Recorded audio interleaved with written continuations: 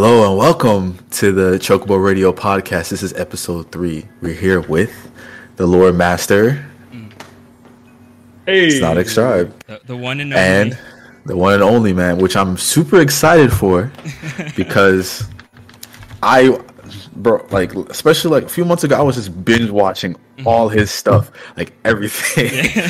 So when Paco said like, "Oh, we gonna have him on the pod," I'm like, "Word for real?" I was shocked you said yes, which I think that is my first question. Mr. Lore Master, what are you doing on this rinky-dink podcast? Don't call it that. Yeah, ain't reading Nick no more. I mean, oh man, we are legit now. We are legit. Thank you. No, like there's nothing like wrong. I say with just like accepting wanting to talk to people about all sorts of things because, like, think about it this way. In my opinion, less than 2 years ago, my channel I think only had like a few hundred subscribers or something. And so in my mind, I haven't really become that big yet. So I would never see myself as above spending time with fellow like either lore enthusiasts or just gaming nerds like yourselves. I respect that. Thank you. Because like you said, you're the people I make this content for in the first place. It would be weird of me to suddenly say, no, you peasants.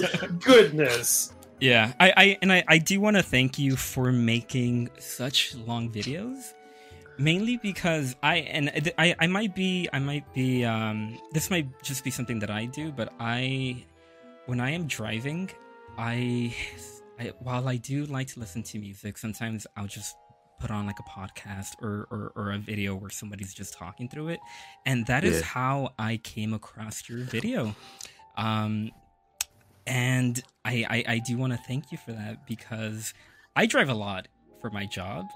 So having having Final Fantasy content that I could just listen to on my 2-hour drive is just so it just makes it go so quicker. 2 hours every day? Well, not every day, but every once in a while I'll have to make a drive, across the city, and I just put on one of your videos and it just makes it go by. Yeah, I drive for work, so that's exactly what I was doing too. Oh man, I've heard that a lot actually. People say like they put me on their cars or they'll do it for lunch, and a lot of people have actually come up to me and said, "I love listening to your videos right before I fall asleep." Oh no! and they're like, "Your voice is so relaxing. I'm able to soothing. Fall asleep to the sound of your voice." I'm like, thanks. It's like I don't know how I feel about that, but I mean, yeah, exactly. It's like it's the thing of like I'm glad that my voice isn't so like grating that it's hard to listen to. But on the other hand, am I putting you to sleep? And of course, they always say, no. You're just very soothing. Yeah. Right. So like it just flows like smooth like butter. That's what it is. Like.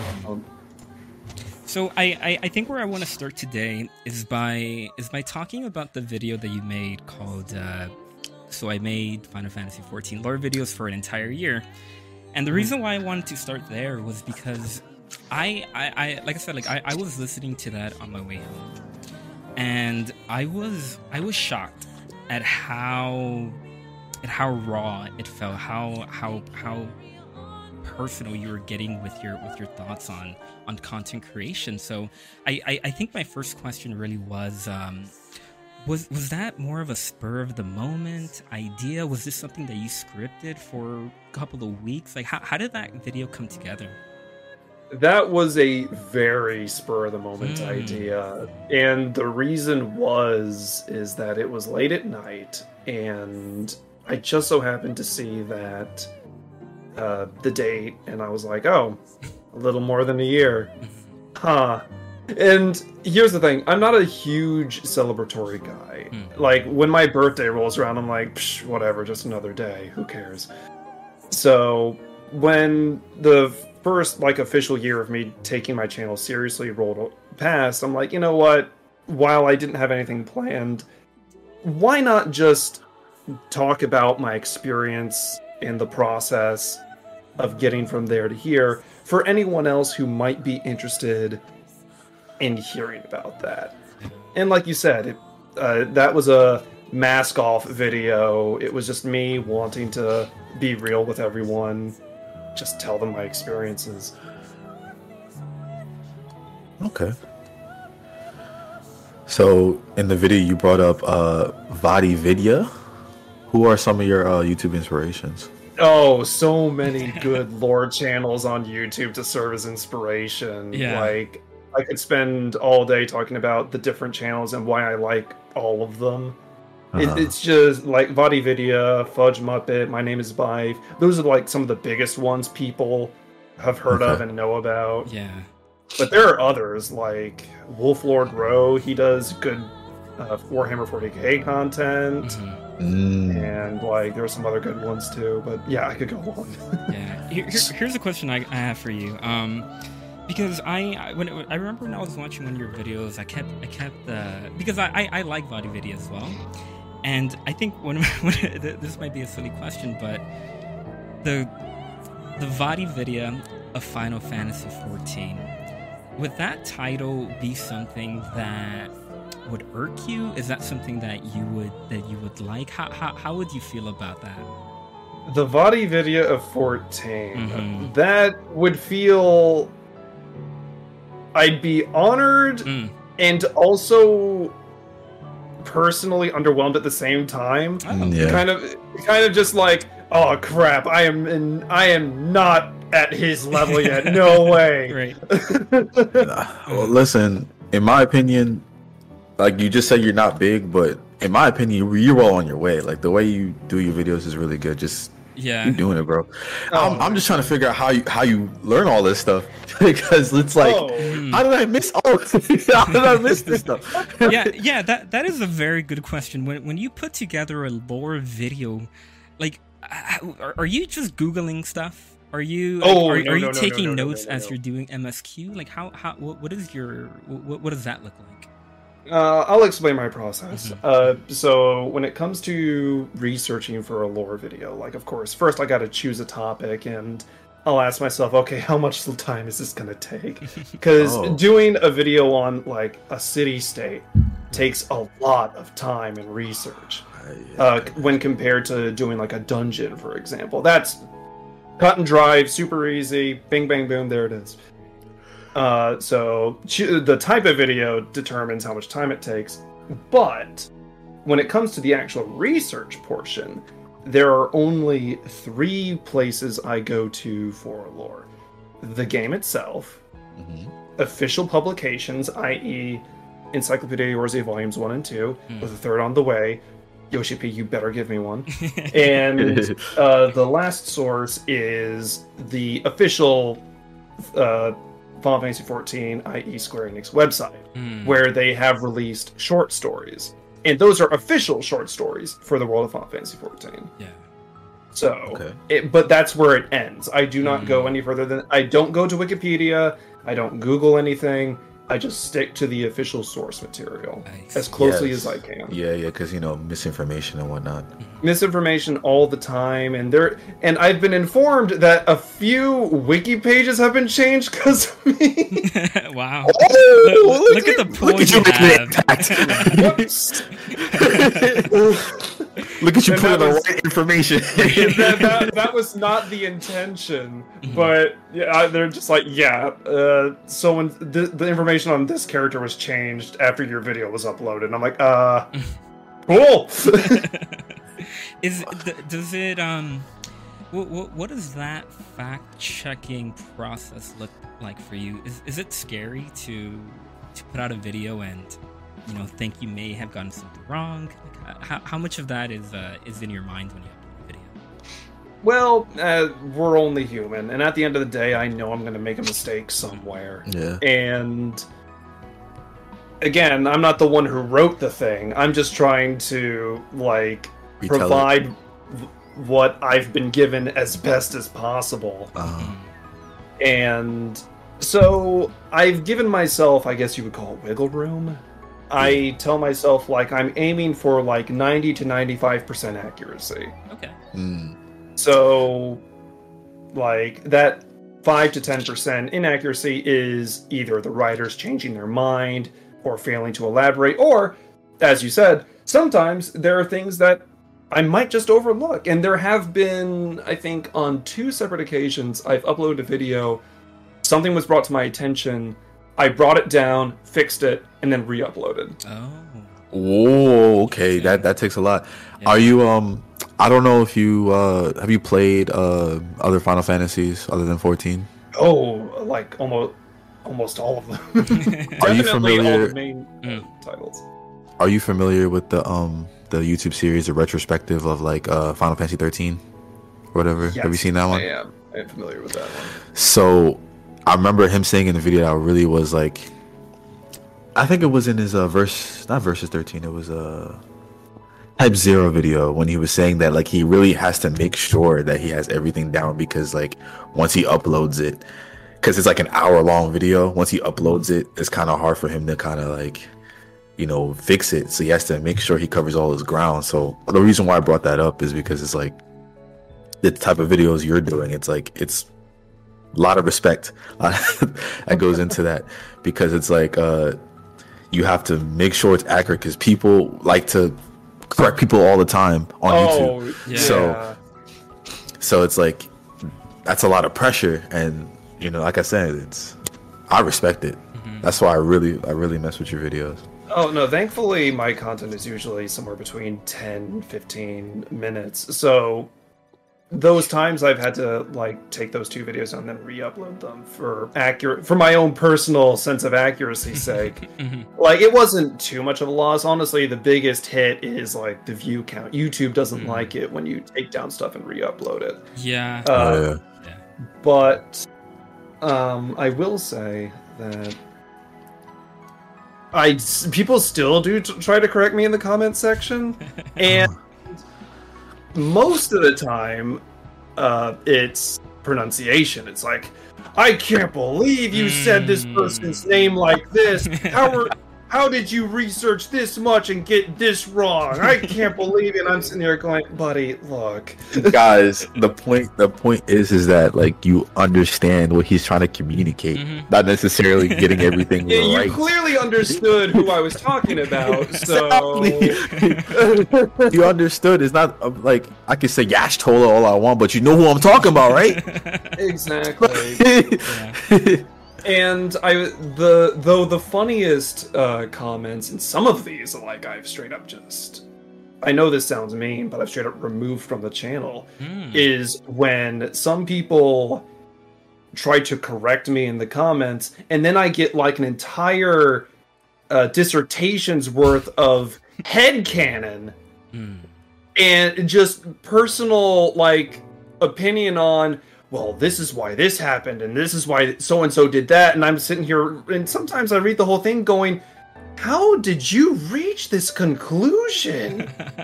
For real, I've gone back and read some of these things, and I like go through the books, and I've gone through some of the game files, and I asked myself, where did this misunderstanding come from? And it doesn't exist. They just, at some point, made the connection in their own head.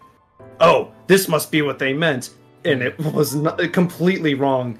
And so for the sake of making sure misinformation isn't spread like wildfire, if it's really bad, I've removed it from the channel. Though thankfully I can only count like on one hand how many times I've had to do that. Okay. Most of the time, though, people just like to talk about their personal take and see what others think. And I like that. I like to get a conversation going, because that's the beauty of art as like a storytelling method. You can say one line of dialogue and like everyone can get something different from it. Yeah. Do people like argue in your comment section sometimes about stuff? I don't think they've like argued. They've definitely disagreed with each other, but okay. No one's ever like tugged my shoulder and been like, buddy, you're gonna have to take a look at this video comment section. Right. This is one time I made a video on like, it was just a satire thing about like, you know, you tank, you pull. I wasn't saying anything about that you should, if you pull, you tank. I didn't say that. It was just like, I just found the whole interaction funny. Uh-huh. It was like for days. There was two people arguing for days. They were about just going back and forth all the time. I was just like, come on, can you not do this right now? My notifications spammed on it, but Yeah. like people in the comment section, they just like need to relax sometimes. Like, I mean, you can say that about the internet in itself. Everybody that's likes true. to argue on the internet. That's what No, I think. exactly. And no matter how like negative or vitriolic some of the comments on my videos are, like that's the internet. If you're going to put yourself out there on YouTube, TikTok, or Reddit or whatever, you got to expect that's going to come your way at some point. And even though that happens, then I look at like the videos like approval ratings and like likes and dislikes ratios. And most of the time, I want to say like if I was to average all of my videos together, I'd say like all of them together have like a 98% positive reception. And that's good enough for me. Yeah. I'm not yeah, that's really good. Yeah, I like. Oh, go ahead. Lips. I was just gonna ask. Are you like? Are you constantly looking at your analytics? Is this something you just ignore? How what's your approach on that?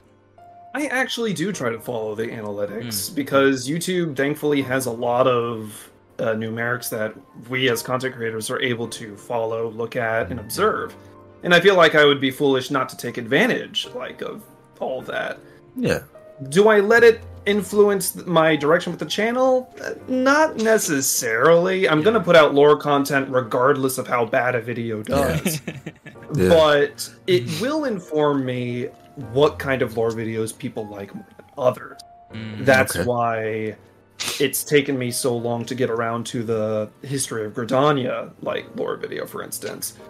Like, I've done Ul'dah, I've done Limsa. I haven't gotten to That's Gridania true. yet because those videos took like an entire week's worth of research, writing, rewriting, editing, and they did horribly. Are you constantly going through New Game Plus or looking at old cutscenes, or how do you go about that? Oh, I have never used New Game Plus. Oh. Most of it Ooh. is, like you said, going back through cutscenes, going back through just dialogue boxes and stuff like that. And a lot of it is, this might sound weird, it's just from memory. Oh, wow. Okay, that's impressive. So, like, whenever I try to get my facts straight on something like that, there are, like, other, like, lore YouTubers I'll even, like, fact check myself against sometimes. Like, I'll send them a message like, hey, I'm putting this up on a video and I'm not 100% like sure on it. What do you think? And they're like, oh no, yeah, you're right. Or they'll say something like, well, X, Y, and Z wasn't officially confirmed. And I'm like, okay, then I'll just keep it more ambiguous. Okay. So you mentioned you gonna make lore videos regardless. What is your like your kind of like your goal? What do you like project? Like you just want to do it for fun, or you have like a specific goal in mind that you wanted to reach? Like, Oh, does that make sense? definitely. Yeah. I do set goals for myself. I try to look at, I guess you could say like a game. I like to challenge myself to see like, okay, how many people can you entertain with this one? Or how many people can you entertain with that one? And stuff like that. And of course, not every video does well. And sometimes the videos that do well weren't even the ones I put my A game into. That's it always happens all the the case. time. Happens all the All time. the time. When you put like hours of effort into something, and you're like, yeah, man, I put so much work into it. Zero. But I'm just like, I put some BS on there when it's just like, it took me 5 minutes to make thousands. Yeah. Like, Exactly. You'll pour your blood, sweat, and tears into something, and it'll get only like a few views, and then meanwhile, the next day you fart something out, and oh well, now it's shared by thousands of people. That's just great. Do you have a video that you were shocked or surprised that it got viral or blew up? I don't think anything I've done has ever gone viral, but I was very proud that the Dark Knight video eventually passed 100,000 views. Yeah, How did that video come together, and what did you expect out of it? That one, was that the first one that I think it might have been the first job video I ever did with Caddy Art, my artist, the one who does some of the title cards on my channel. I was about to ask about that too. Yeah. Yeah, so I think it was the first official job video that her and I worked on together. So because of that, and because I've played a lot of Dark Knight in 14, I put a lot of time, effort, and work into it. I'm not trying to say I didn't do that for all the other job videos. Yeah. It just felt like a special occasion because it was like felt like I was going on to the next level and stuff. So I'm like, okay, I have to really try with this one. So it feels good knowing that something I did give my A game to did so well. Do you edit your own videos? Yes. I do all my research, writing, editing, recording, all done by me. Caddy does some of the title cards and art you see on my channel, but other than that, it's all me. Go ahead. So how do you so do you like make the story first? Because a lot of your on the videos, it's like the art is like for the story, so you just tell her the story that you're trying to tell inside the beginning of it, and then she just makes art for it, basically. So what happens is that all of those stories are my, I guess you could say, original creations. I simply take what I understand about the world of Final Fantasy XIV, and I imagine to myself, would this exist in this world? And if the answer is yes, then I will try to draw a story around that, and then I present it to Caddy, and she comes back with a few pictures, and I'm like, yes, yes, no, yes, yes, and then we'll just go from there.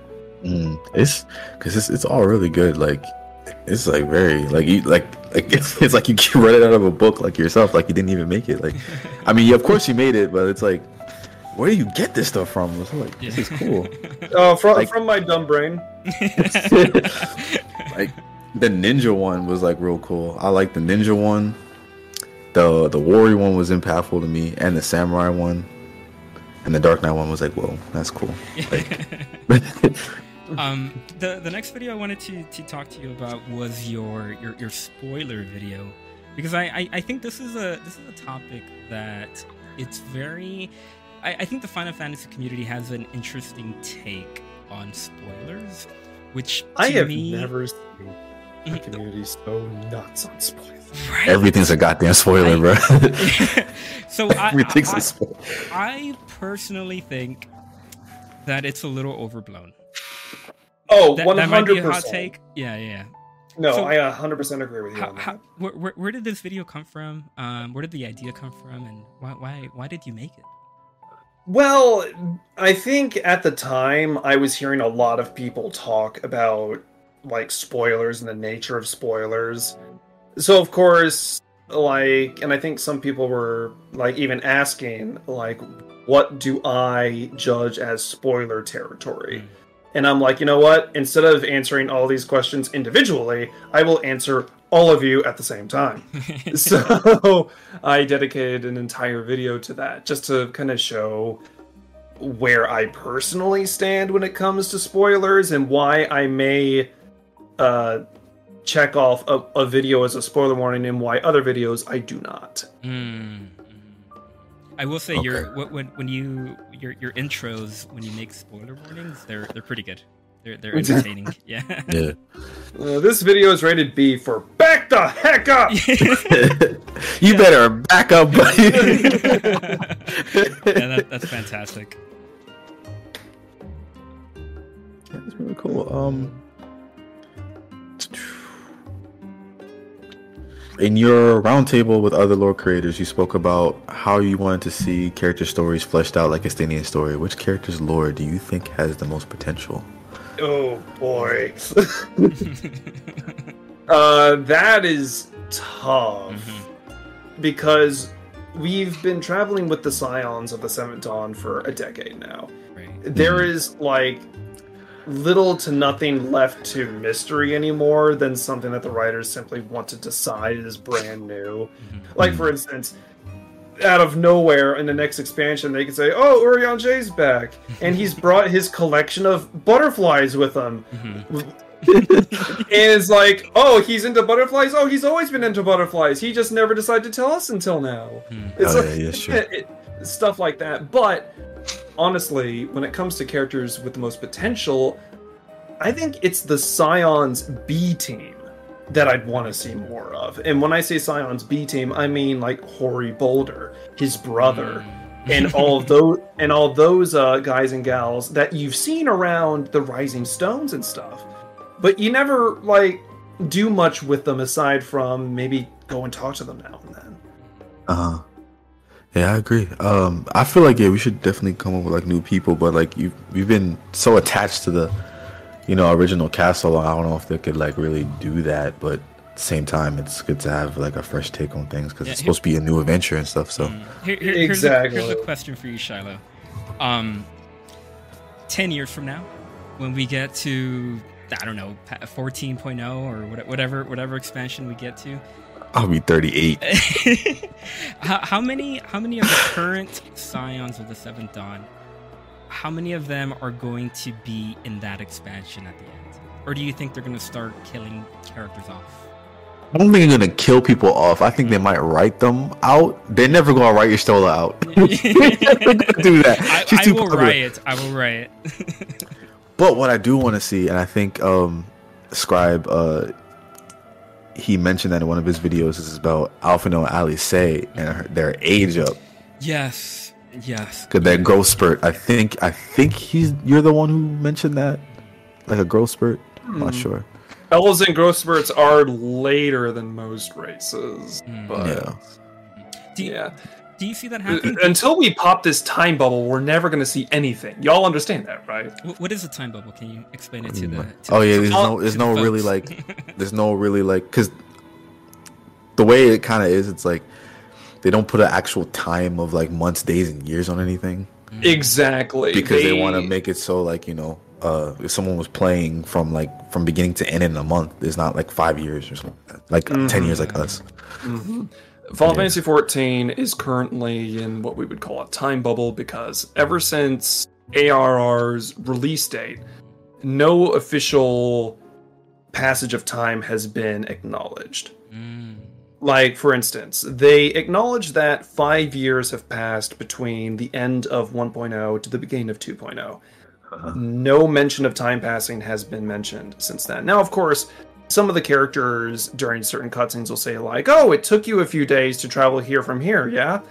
But that's not consequential when we have no idea exactly how much time is happening between all these events. Yeah.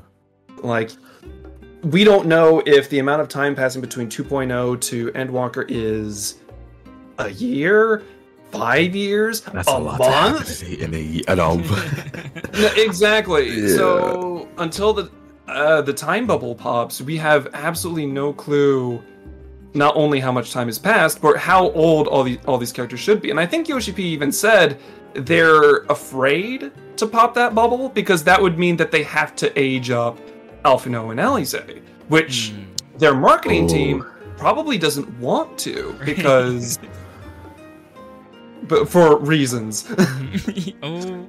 Yeah, I can see. Well, what reasons is it? Number one, because the characters have been like identified and like gotten to be known as like these spunky little kids the entire time. So to get to know them as spunky like adolescents and spunky adults would be a bit jarring to some players. You would get some people that are like, I want my as weird as it sounds, some players would be like, no, I want them to stay kids. Oh, I've been on Twitter. No, yeah, trust me, I'm not touching that. Personally, I want to pop the time bubble, but that's just me as a storyteller. I want to see this world grow, evolve, and change. Yes.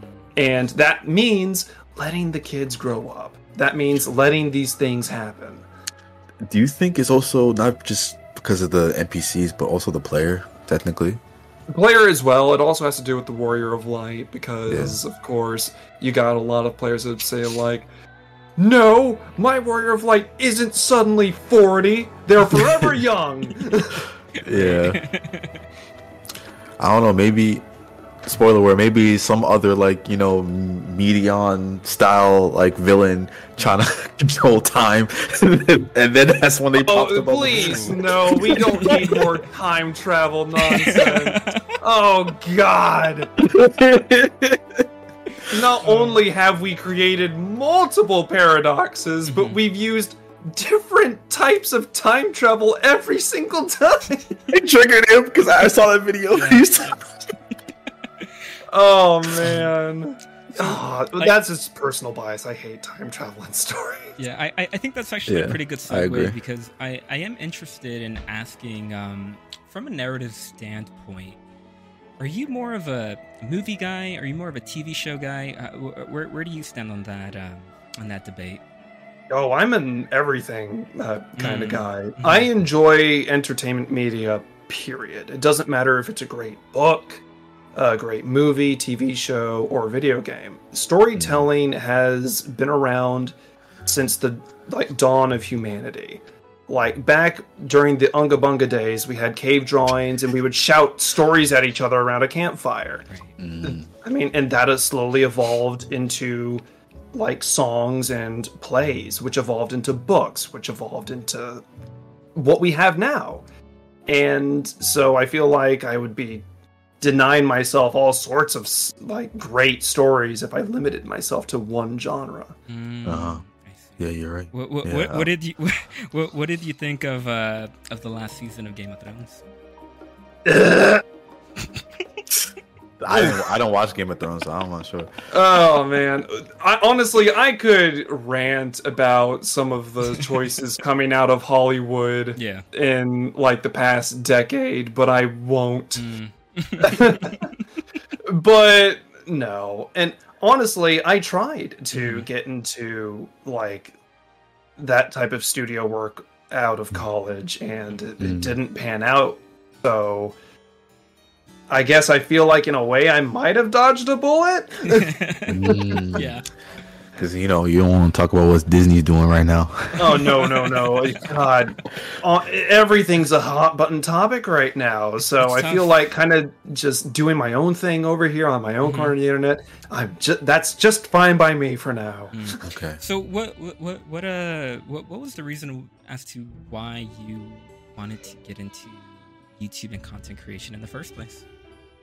Well, like I said, once I graduated from college, I wanted to get into studio work as either like a writer, editor, what have you, because that's steadily became my passion as I was going through college. Originally, I went in as a chemistry major, but that's an entire other story. Yeah.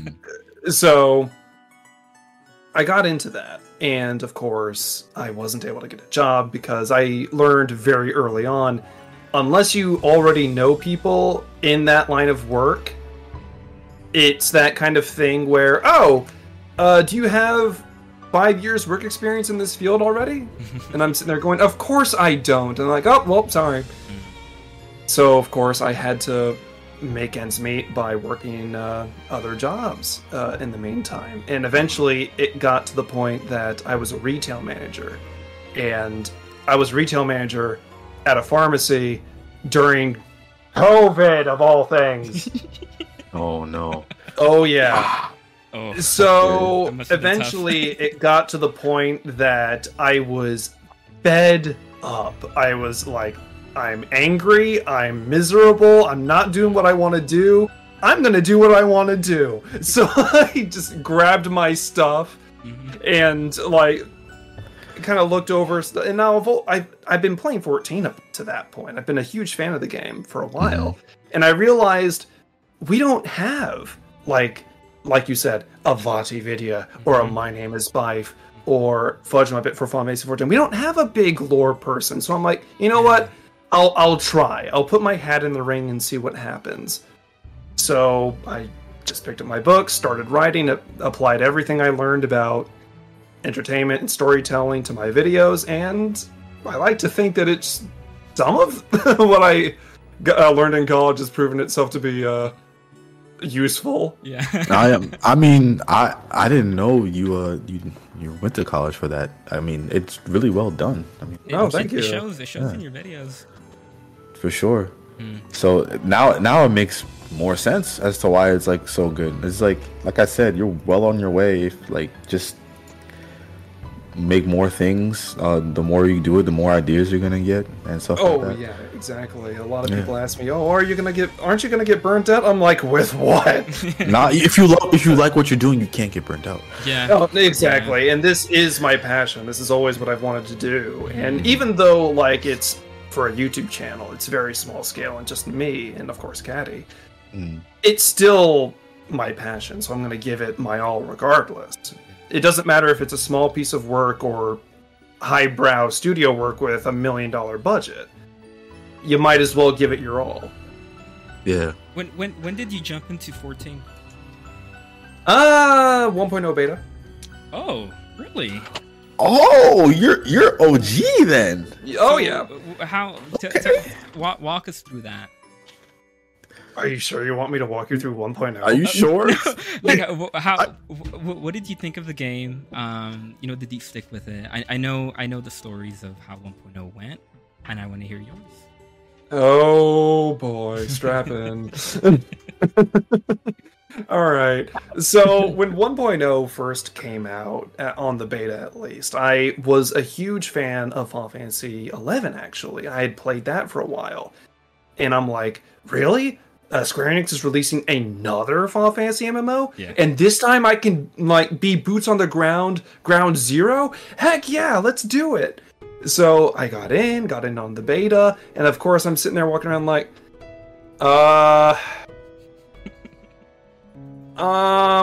what is this? there's it's pretty, I'll give him that, but what's this UI? Where am I going? And like exactly, like that was it. Like it looked pretty good and it had decent music, but everything else, the UI was bad, characters were written poorly, the story was all over the place, you didn't even know where you were going half the time, and if you chose the wrong city-state to start in for your profession, you were going to have to do a walkathon across the entirety of Eorzea to get where you needed to go. Wow. Oh, it was like that. It wasn't like oh my goodness. Oh yeah. So it was nasty. And you know how we have the market boards right now and everything? Yeah. Yeah. It There was none. Oh well, there was a market, but imagine going into imagine you're in Ul'dah, right? And you have the lines of stalls with the NPCs all selling stuff. Yeah. Imagine those NPCs are players. And each player is selling their own shit. What? Wow. Now imagine dozens of these lines of stalls and having to go through every single player to find what you want. No. It was They made it too immersive, I guess. Oh yeah, exactly. Like they went too hard. They went way too hard. And like that was eventually I wasn't able to. I didn't stick around long enough to get the benefits of some of the I guess you would call them like veteran players or whatever. Oh, the tattoo. Yeah, that stuff. I didn't. I unsubbed like in my third month right before that. So I'm just like, no, I'm done. This is not only is this boring, none of my friends are playing it, and I'm just done. Yeah. So how I heard. Oh, go ahead. No, I heard that like a plant has the same amount of polygons as a player character. Oh, more in fact. Oh, would you ever make a video about 1.0? Describe lore, maybe. Technically, I have already. Oh. Is there one where you go through the story of it? Well, I haven't gone through the story, but I did talk about Nail von Darnus, the original villain of Final Fantasy XIV. Yeah, that's right. And how Nail is actually pulling a Mulan, and it's actually a girl, and it's her brother. Her name is Eula. She's crazy as all hell. Oh, interesting. I think actually I just saw that. I just see it on your page right now. I'll probably watch that later. No, yeah. What did you think of ARR? ARR at first I almost didn't give it a chance. Oh, okay. Yeah, this almost never happened because I was so burned by 1.0 that I was like, look, I was so hyped for another 14 Final Fantasy MMO, and it was absolute dog water. I am done. But then, like, ta-da, years later, here's ARR. And one of my friends was like, dude, you have to play Final Fantasy 14 again. It is so much better. Everything like looks good, feels good. It's amazing. You have to give this game a second chance. And I'm sitting there, and I was extremely skeptical at first. I was like, "Are you sure? Are you absolutely positive?" And eventually, I'm like, "Okay, you know what? Fine. But you are going to have to hold my hand through like the first like day because I'm not doing this stuff alone again." Yeah. But no, once I logged in and I saw how much better everything was and how much more fun everything had become, I was like, boom, I'm sold. I'm done. And ever since then, I've just been playing 14. Yeah, what did you think of the story as a whole? Of ARR? Mm-hmm. Yeah. Honestly, I know ARR gets a lot of flack for dragging its heels and stuff, but personally, I don't hold that against the writers. You have to remember, they were in a weird position. They had just taken over a game that was commercially one of Square Enix's biggest financial flops in a while. So I don't blame them or the writing team for essentially taking their time, testing the waters, trying a whole lot of other different things to try and grab an audience. So does it feel slow? Yes, and that's by design. They want you to stay or to explore the world. And the only way to do that is to do a lot of world building, to do a lot of things that engage you with the content. Mm-hmm. And that takes time. Yeah, ARR was interesting for me because I never played any MMO. And the only real other Final Fantasy game that I ever played was 7 and Crisis Core. So when I went into ARR, it was different. You know, like I said, I've never played an MMO, and it took me a while to actually enjoy myself because I don't think it actually clicked for me until I was halfway into Heaven's Sword. And I remember watching the Joe Cat video of so it took me 300 hours to like Final Fantasy 14, and I think I think they made a lot of good points in that video because for me I just felt that there was something missing. I just felt that the gameplay was a little bit, tedious, and it just never clicked for me until, like I said, halfway into Heaven's Sword. So I wanted to ask you both, when did the game click for you? I have to tell you exactly why. It was between, because I just love Final Fantasy. I didn't care about things being slow because it was a turn-based game. So I was glad that I could play a Final Fantasy game that was kind of it wasn't like real-time action, but it was like, you know what I'm trying to say. Yeah. So it was between Lightning's Returns and Final Fantasy 14. I was going to buy Lightning's Returns first, but I got 14 because I was going to play with some friends. But I didn't have a job or nothing. So I couldn't really get both, but I knew it was a subscription-based game. So I know I had 30 days to play the game. So I'll be real, I skipped all the cutscenes. I skipped all the cutscenes because I just wanted to go and I just wanted to play the content. Mm-hmm. Because really think the story was going to be that great because I heard the story wasn't great from 1.0, and then I didn't really get into the story until the 2.x patches, and like when it was like Leviathan and everything, and then I went back and I was like, oh, I missed all this, and it's like the story is kind of all right, but actually no, scratch that. What really got me into the story was Coil, the binding coils. Yeah. That is when I was like, yo, this is cool. This is from 1.0. Like, this is what the story is about. And then I went back. But yeah, did you do a video on Coil yet? I'm not sure. I haven't. I planned on doing that after I finished all the dungeons for ARR. Let's go. Well, once I finish all the dungeons of ARR, I plan on doing, of course, the raids and stuff like that. And then, of course, I'll move on to Heavensward. But that, of course, has been a slow process. And for me, when it comes to clicking, it was immediately as I started playing 2.0. Because anything was better than 1.0 at that point. I guess so I'm just like, really? I'm comparing apples to oranges here. Oh, yeah, if it makes sense, yeah. No, so, so what's the difference between your opinion on it back then and then when you compare it to the expansions now? Like, how do you feel about AR, like right now versus back then? Honestly, I still feel like the Yoshi P and his team were doing the best with what they had at the time. So, again, I can't blame them for the choices they made and the avenues they chose. But if I was going to compare them now in hindsight, I feel like they've gone a bit too happy with the Nerf hammer, if that makes sense.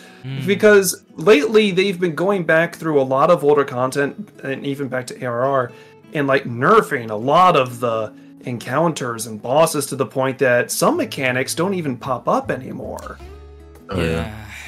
Yeah. And that was actually my first experience, because I got into 14 pretty late. I got into it after the Endwalker trailer came out, but before Endwalker came out. So my experience through ARR's dungeons and trials were just tank pulls everything, and I'm just trying to keep up with the party. And you're a baby. It was not. Yeah, it was not an enjoyable experience. And honestly, it feels like wall-to-wall tank pulls and then tank and spank the boss is what most of the content in dungeons is now. But for instance, let's compare the current raids to ARR's raids, for example. In the current raids, not that I don't like the story, I love that I'm learning more about the 12. You have no idea how happy I am. But mechanically, think about the first raid series in that. You fight Bayergot, Ralger, Azima, and then Nuldal at the end. And for the most part, it's tank just tanks the boss, avoid AoEs, and do mechanics as required. Now compare that to Labyrinth of the Ancients back in ARR. When that was first released, the very first boss, the zombie dragon, demanded that the players cooperate on a level that you don't see anymore. In that fight, when the zombie dragon went down, skeletons would spawn, and then the people would have to kite the skeletons individually to different corners of the map so that they could be DPS down and it wouldn't wipe everyone. Nowadays, people can just tank and spank the zombie dragon and not worry about that mechanic. But back then, it was a guaranteed kill if you didn't do that. And you saw that throughout the entire dungeon. The first boss did that. The second boss with the Dullahan, you had to pay attention to like the magic pots and heal them. And then the third boss with Behemoth, you had to take care of the towers, bombs, and I think it was Magitech Knights as well. And then the third boss, like stand on the platform and erect the magic barrier or you die. So the entire raid was demanding that all 24 people work together to some capacity. But the only mechanic that does that in the new raid is like the last boss with Naldal, where everyone has to essentially balance the scales. And that's it. That's true. So the design philosophy, you can see the change in design philosophy from then to now. And I feel like we've lost something along the way? Yes, but I also understand they're trying to cater to a very casual demographic, and also consoles too. They've been doing a lot of changes and adjustments to satisfy the PlayStation players. Yeah. I feel like they should bring some of that stuff back with Criterion Dungeons. Mm-hmm. Yeah, oh, the Criterion Dungeon. Yeah. I was so disappointed that the hard version of the was it the variant dungeon, that it didn't have any sort of glam, it didn't have any sort of rewards to doing it. So they just need to do some of that stuff. I honestly didn't even touch it. Honestly, you're not wrong. Now, don't get me wrong. I think the Criterion Dungeon was amazing for like lore fans like me, because I got an entire book of lore pages to play with when it comes to Ul'dah, so I was very happy there. But once I realized that the hard mode had no real rewards attached to it aside from some material, I'm sitting here going, well, what? How are you encouraging people to play this exactly? Yeah, exactly. Yeah, they should do something with it, like maybe separate some stuff from Savage into there. But I don't know. But I have a very simple question for you. Hey, what's up? What's your main job Dark and Knight. why? Dark Knight. Dark Knight. And Dark Knight mains. Let's go. Yeah, Dark Knight mains, buddy. And the reason is very simple, actually. I have always, from the bottom of my heart, been a fan of spellsword characters in media. So anything that mixes melee and magic is an automatic A+ in my book. So Dark Knight, Red Mage, Gunbreaker. Exactly. So when ARR first came out, I was a Dragoon. Okay. And I'm like, okay, yeah, Dragoon, Lances, that's a lot of fun. And then I ended up maining Summoner for a while to the end of ARR, because I'm like, okay, that's enough pokey, time to do some magic. Let's scratch the magic itch for a while. And this was back when they actually had dots. But oh, yeah. They had all the dots. So started Dragoon, went into Summoner, and then the big announcement that Dark Knight was going to be a thing in Heavensward, and then I saw the trailer for the mix of melee and magic. I'm like, yes. So when Heavensward dropped I marched into Ishgard, grabbed my Dark Knight Soul Crystal, went to Northern Thanalan, and you farmed it, and then I fate grinded up to level 50, then I continued the MSQ. The nostalgia, bro. Fate grinding in Northern Thanalan. You brought me back. Yo, you brought me back. Because I remember that was a way to level back then. It was the way to level back then. Yeah, to just fate grind. And it's like, okay, I need a party invite. And then I remember there was that one collection of 3 fates, then that if someone pushed it, half the people would start screaming and crying, I can't believe it, we were farming ads, you jerk. Blacklist this person, blacklist, and I'm sitting here going, guys, it's just it'll pop back in another 10 minutes, relax. Oh my god, man. Those were, you don't see those moments in 14 anymore, which is a shame, because I feel like those are the moments that really makes an MMO's community worth playing an MMO for, honestly. Yeah. I wish there was more stuff in the world you can do. I like the hunt trains. People still do hunt trains, but it was very different. formulaic. It's different now than back then, because it's you kind of meet the same people, because you can only be in your server, you meet the same people, and then I made a lot of friends doing hunt trains and stuff like that. Yeah, so I will say I think for me personally, I really hope the overworld starts to get a little bit more interesting in terms of combat. Give me an overworld dungeon. Give me a cave that I could go into and find a chest at the end with a cool looking weapon. Yeah. Something as simple as that can make a whole lot of difference. Yeah, I don't know what they could do though, because the way that they designed it so far, like, it's kind of weird. Like, I personally, I just want something. I don't know if you've been to Balmung, I but have for research purposes, yes. Oh, okay.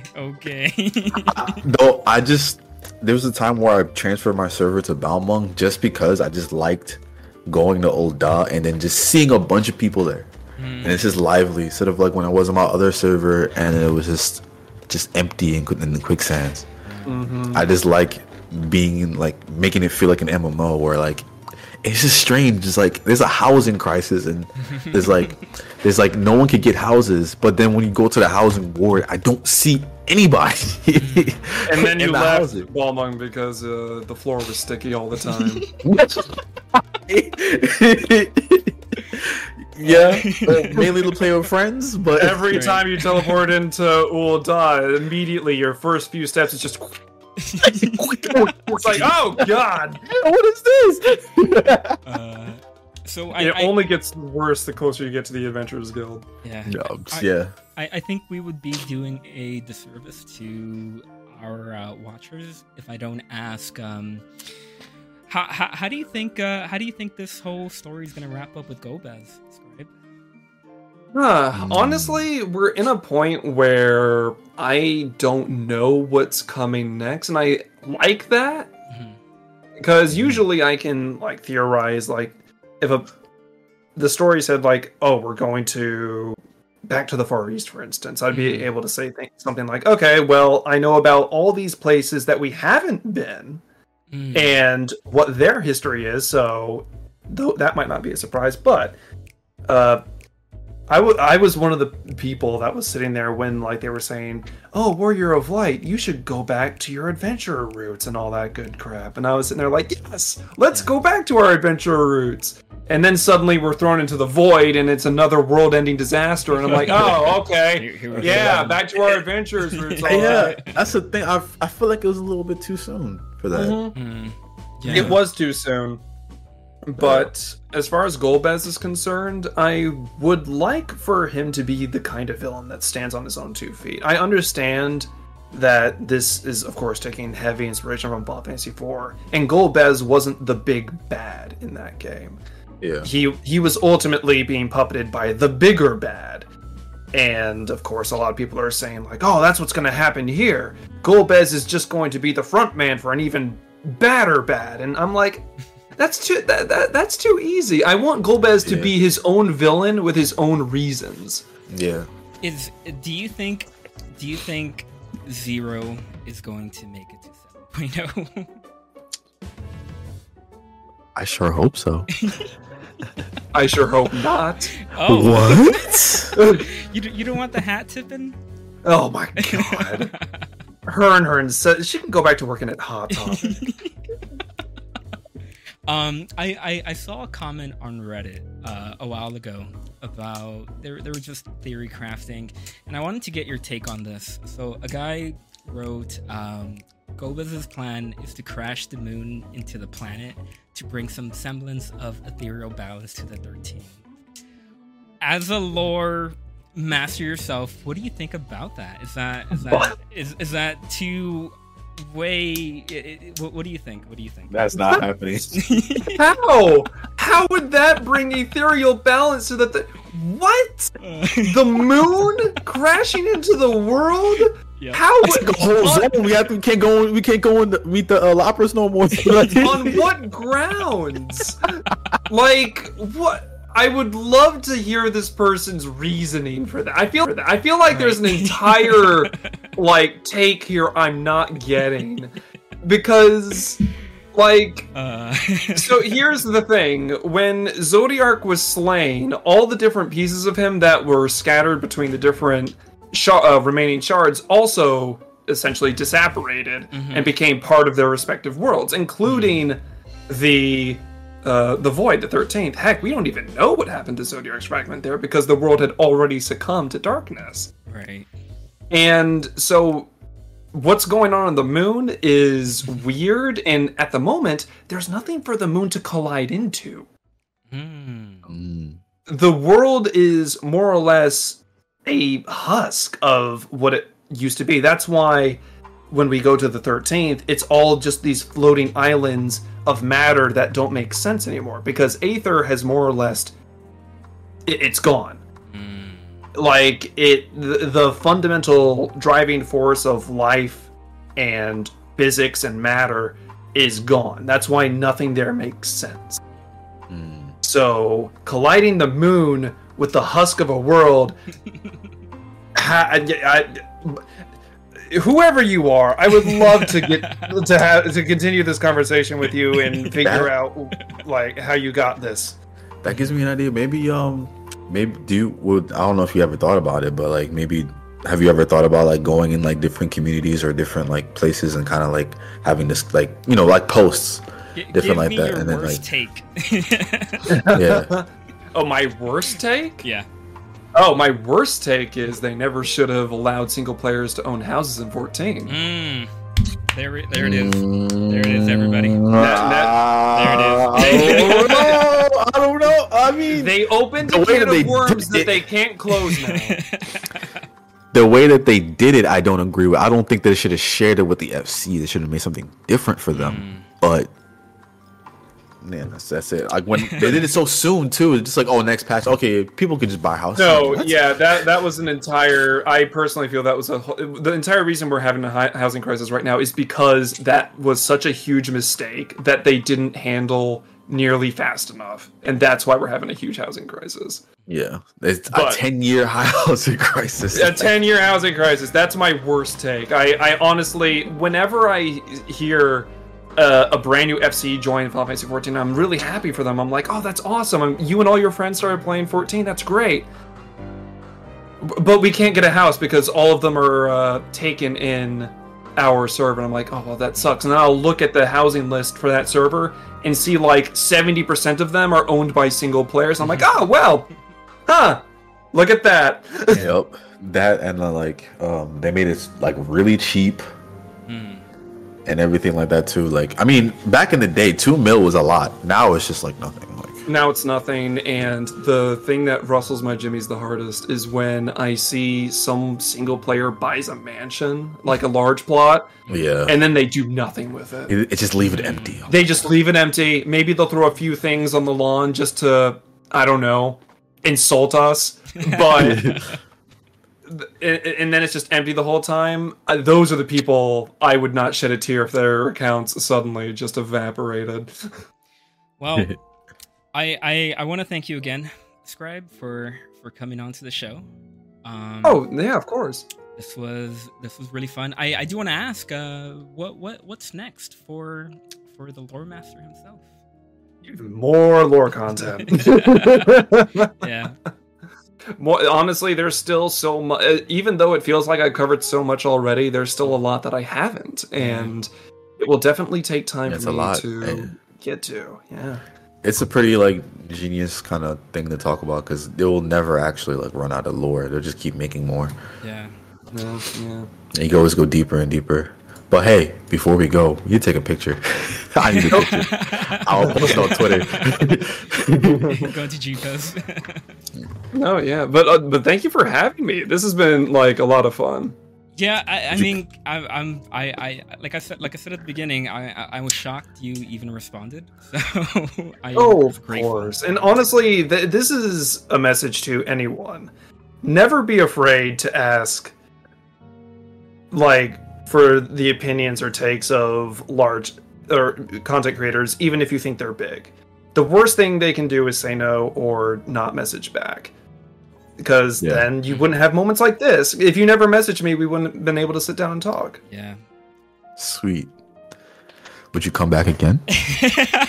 Why not? Honestly, I didn't even notice an hour had passed. Right? Me neither, yeah. I was there's still so much for us to talk about. Yeah. Yeah, there's a lot. Yeah.